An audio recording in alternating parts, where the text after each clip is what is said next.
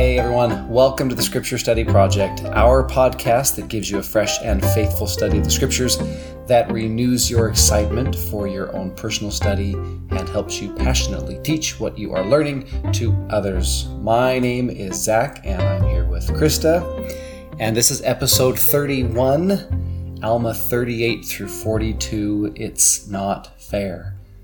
That's the title. That's the title of the episode. But we're excited to be with you. We're excited to be this far into the Book of Mormon.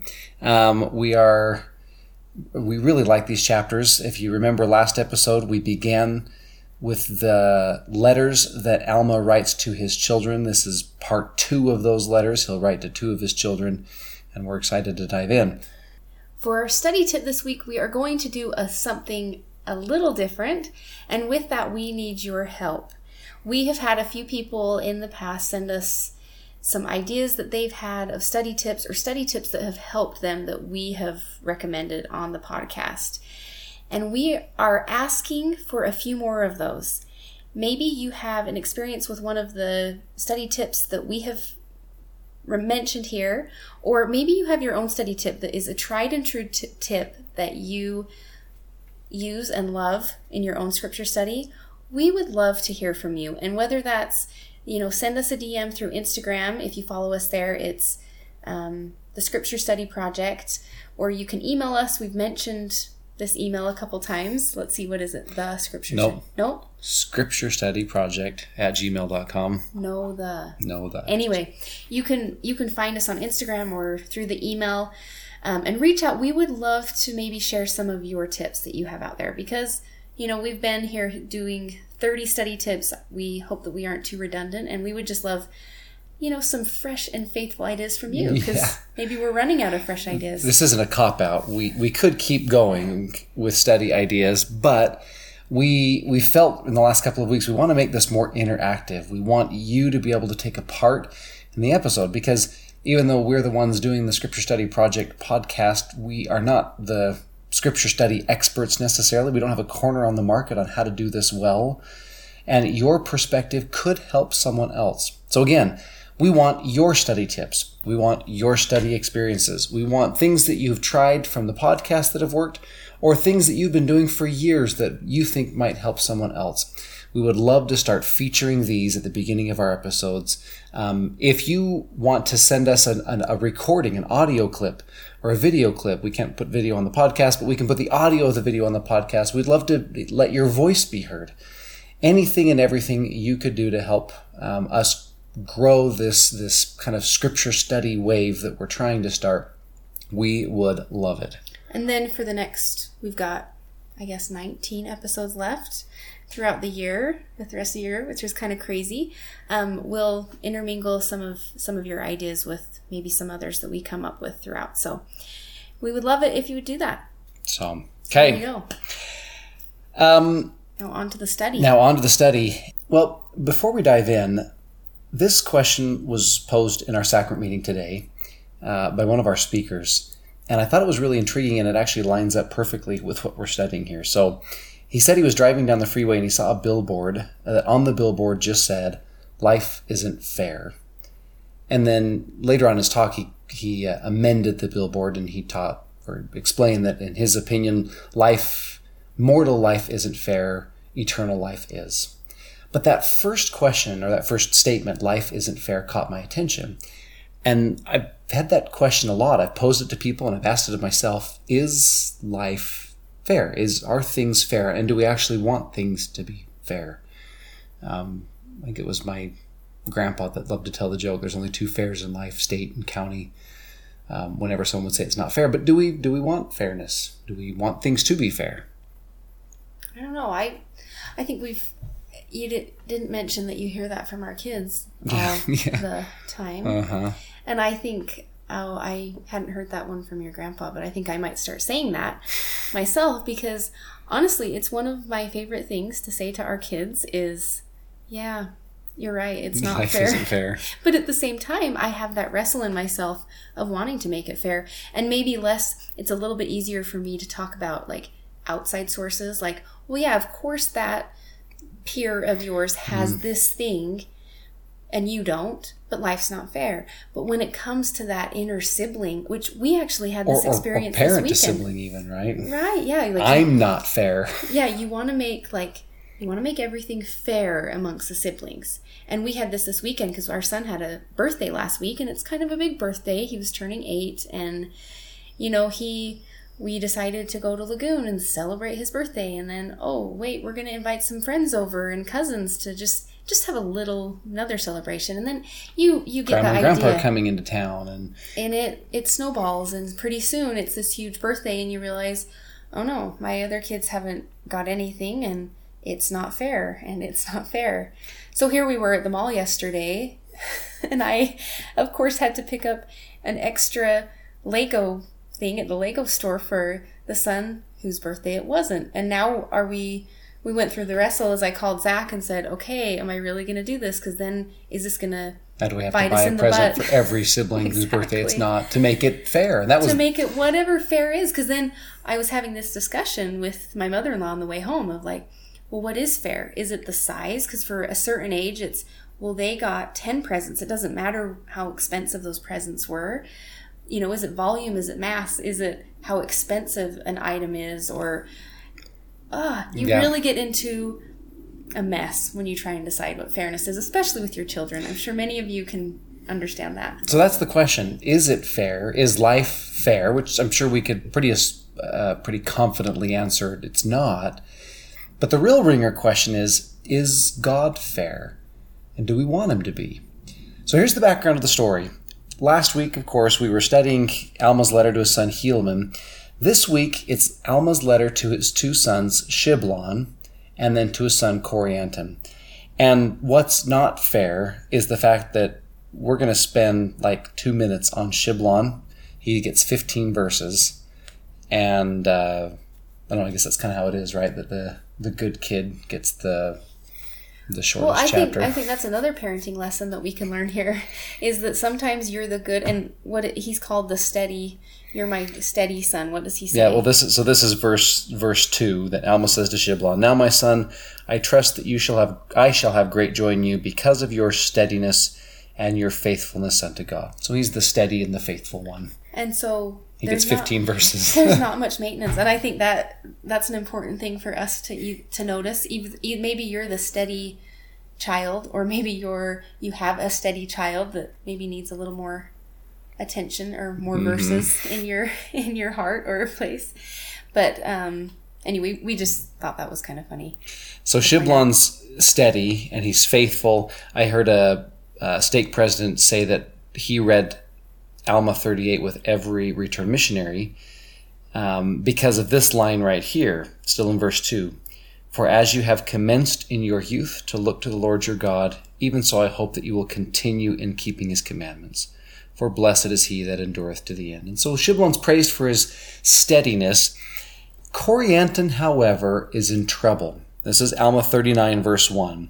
And now, my son, I have somewhat more to say to thee than what I said to your brother.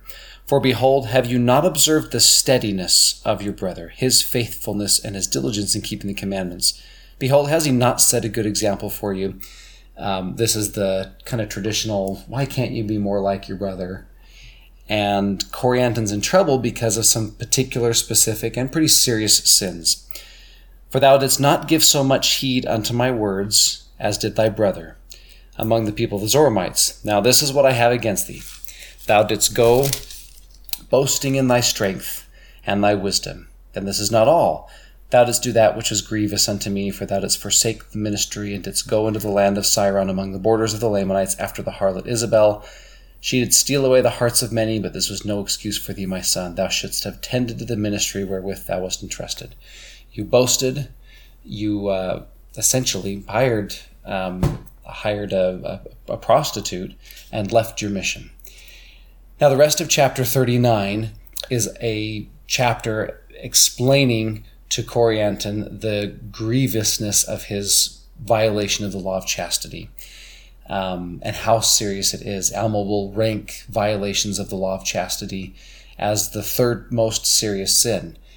He will also very clearly explain, however, that you can repent from violations of the law of chastity. Whenever I study this with students, we always hit that point because you have to remember, I think one of the biggest lies that Satan tells is that violation of the law of chastity is so serious that there's no coming back from it. And there is complete coming back from it. One of my favorite things about Corianton is, if you fast forward a couple of chapters in Alma, there's that great line, great verse, where Alma is talking about Captain Moroni.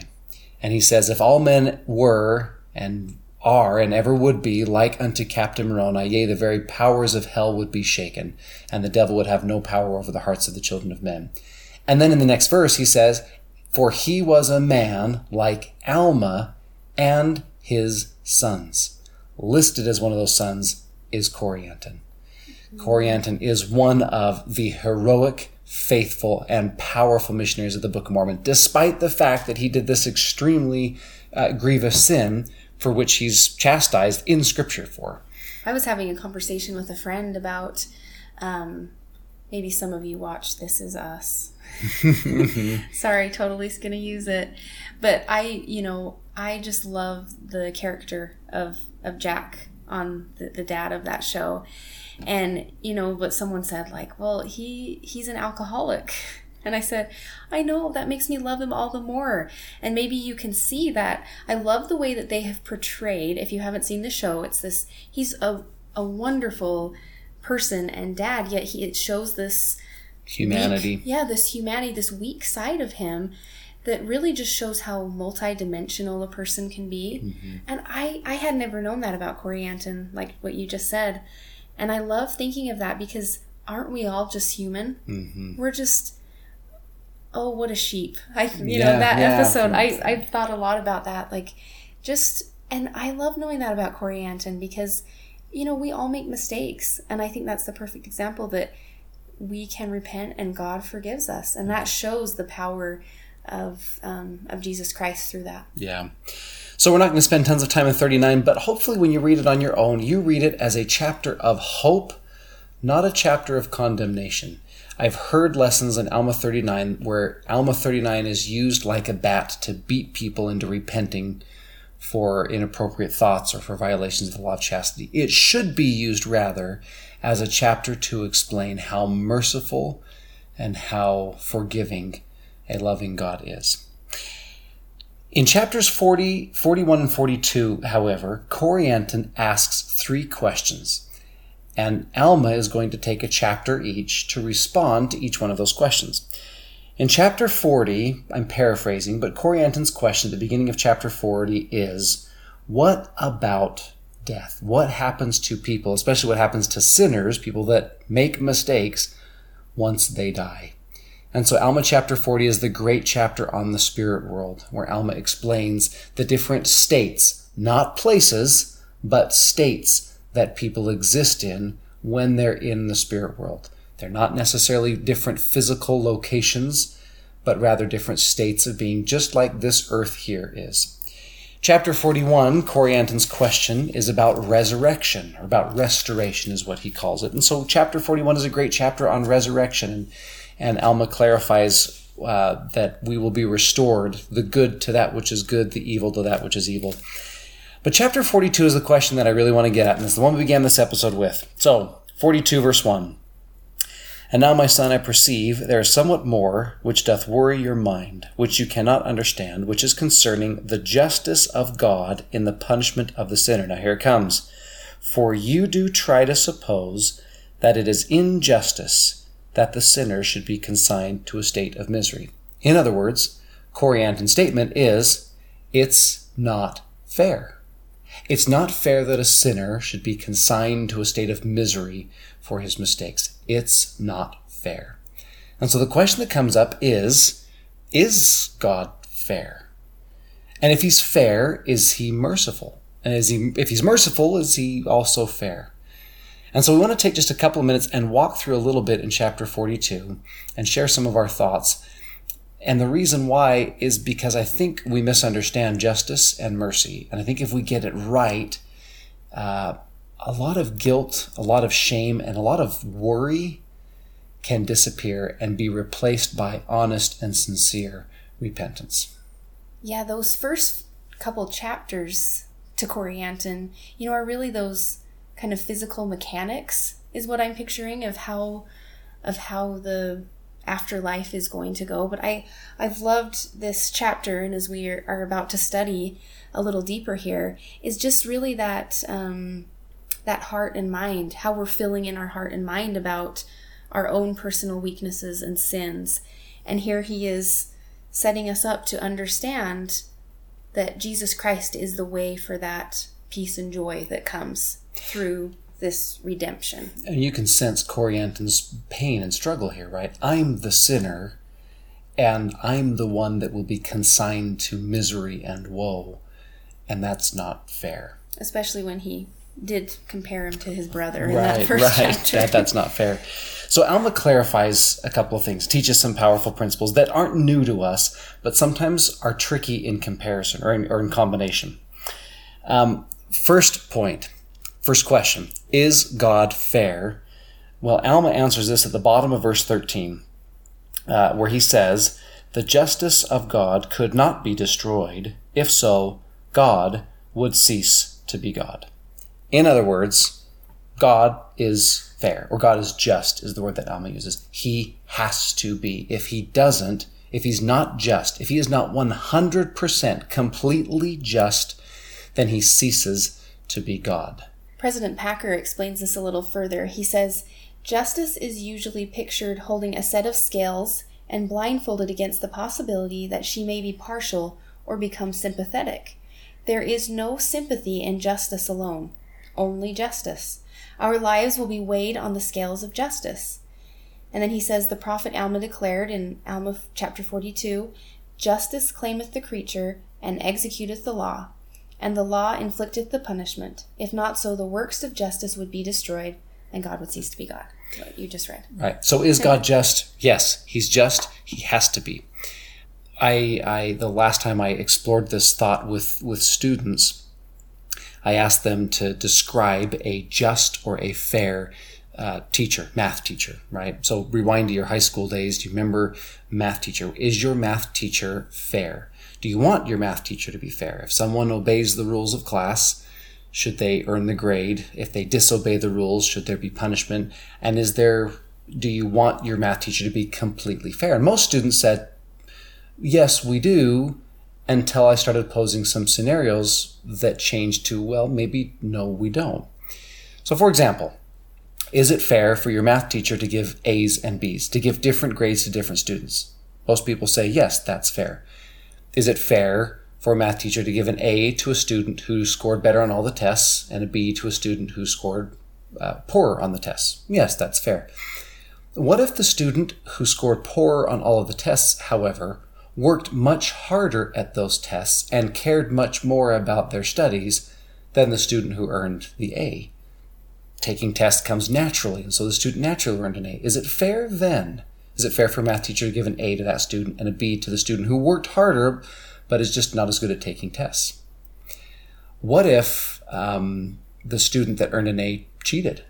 Is it fair for a math teacher to give an A on the test then? What if the student who earned a B because they were out of class for 3 weeks because a parent or a family member passed away? The syllabus doesn't say unless a family member passes away. It says if you don't turn in these assignments, you don't get a grade. And so the math teacher says, I'm sorry you didn't turn in your assignments, therefore you have a B. Is that fair?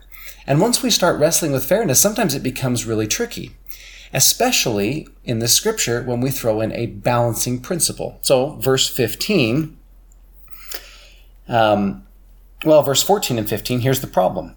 Thus we see that all mankind were fallen, and they were in the grasp of justice, yea, the justice of God, which consigned them forever to be cut off from his presence. So because God is 100% just, and because celestial law demands that violation of truth or violation of laws demands a separation from God, we are, because of justice, forever separated from God. We have to be. So the balancing principle, verse 15, and now the plan of mercy could not be brought about except an atonement should be made. And so there's our balancing principle. Is God merciful? Now this one's the tricky one. I asked a student this last time I was teaching it, I said, is God just? Is God fair? And the student said, yeah, God's just, fair. He has to be. And I said, is God merciful? And he paused for a minute. And we thought about it because he couldn't in his mind, and this is a bright student, couldn't in his mind reconcile God being merciful with God being just. I think that's a fair wrestle to have. I wouldn't go around calling myself bright by any means, but I think I have that same wrestle, you know? Mm-hmm. I think that's a great question he had. So Is God, how can God be both at the same time? At the same time. I still have that same question. So we go back to the math teacher. Which is why it's good we're studying this right now. So the student comes in. My brother, my sister passed away. Something horrible happened to my family. That's why I've been out of school for the last 3 weeks. However, in the syllabus, it states, if you do not turn in your assignments on time, there's a no grade.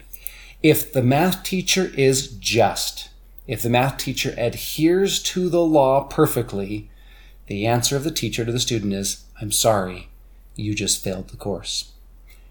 Now, there's no mercy in that, right? However, if the math teacher chooses to be merciful and says, okay, I'll give you 3 extra weeks, well, now the math teacher is merciful to that student, but also unjust to all the other students who were there and did obey the laws. What about the next student that comes in and missed those 3 weeks just because he was lazy? Does the math teacher extend the same mercy there? And now the math teacher has to make a judgment call, which then everyone cries, that's not fair. President Packer gives that great example in his talk where the mediator, where he explains this dilemma between a creditor who is 100% just and the debtor who demands mercy, and the two of them being at an impasse. When I asked my student, is God merciful? The answer he came to eventually was, well, God is just and Jesus is merciful, right? There's a third party that comes in, a merciful mediator that pays the price that the creditor demands.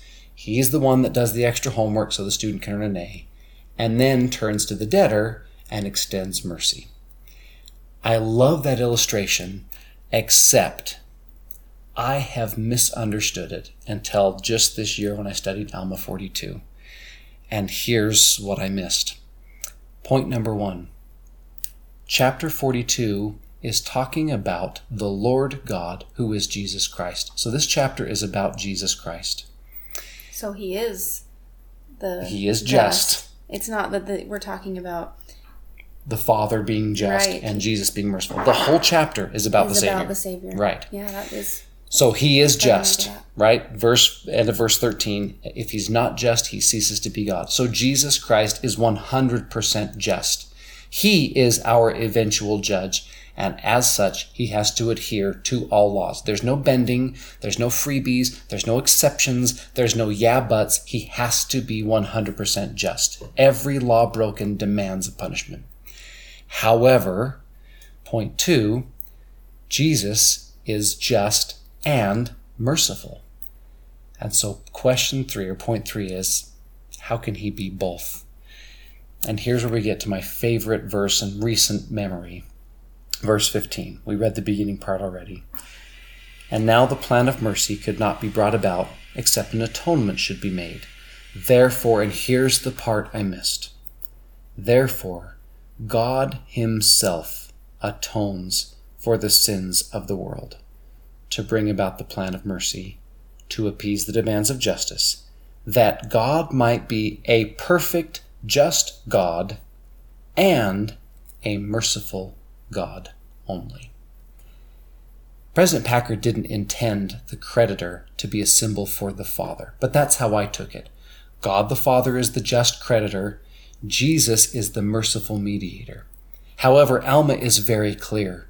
Jesus is the just God. He's the creditor. However, Jesus is also a merciful God. And the best explanation that I've ever heard of this comes from Elder Holland. He says this, Christ is not only a mediator, but also a judge. It is in that role of judge that we may find even greater meaning in the expression that, quoting verse 15, God himself will come down to redeem his people.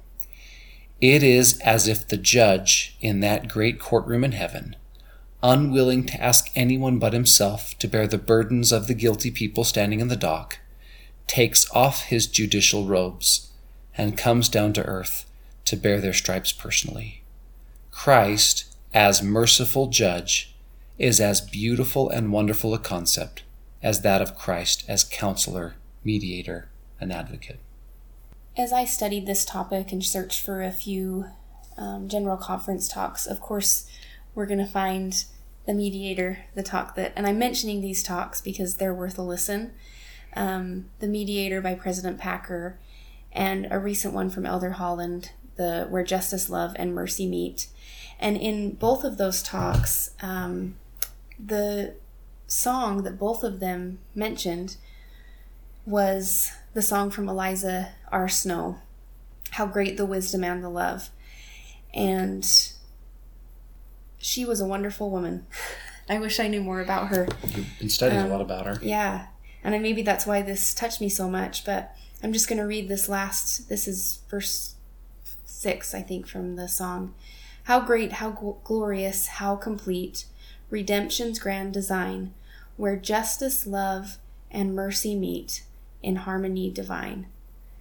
And I think that last line right there, where justice, love, and mercy meet in harmony divine, explains that quote that you just read from Elder Holland so well, that this is who Christ is. He is love. That is how he is able to be just and merciful at the same time, because where justice, love, and mercy meet is Jesus Christ, the Savior. Yeah, they meet in him. I love the image of a judge who is completely just. Christ doesn't bend rules. He doesn't make exceptions. He can't, or he'll cease to be God. However, he cannot bear, as the judge in your courtroom, as the one who pronounces the guilty sentence, and he does pronounce that sentence. Paul's very clear. We've all sinned and come short of the glory of God. Each one of us stands in front of the judge and is accused of being guilty. But it's not someone else that comes into the courtroom. It is Christ himself that looks down on you as the guilty one and says, I can't bear that you go to prison for your mistakes or for your sins. I can't bear that you are punished. And so he takes off his robes and he comes down and he takes your spot as the guilty one. And he pays the price. He goes to prison. He gets the B grade or the C grade or the F grade. He takes it all so that you can go free. That's the message Alma has for his wayward son. It's not a beating over the head of justice. It's explaining how strict justice is so that when you are mercifully freed from justice because of a wonderful and loving, merciful judge and mediator, your gratitude is even greater. Imagine how you'd feel walking out of that courtroom and looking back at the Savior who just took your spot and is going to pay every ounce of your consequence. What would you feel? What would you want to say to him? After he does his time in prison for your sins and is freed, and he comes to you, what would you say to him? What would you do to him? That's the power of justice and mercy combined in the singular person of the Savior, Jesus Christ. So as you think and as you study, remember him. Remember his justice, and remember his mercy. Thank you again for being here and for listening in. And we extend that invitation again that we proposed at the beginning to please send us any of your experiences with the scriptures or study tips that you have. We would absolutely love to hear from you. And I think that's it. See you next Thank episode. you. We'll see you then.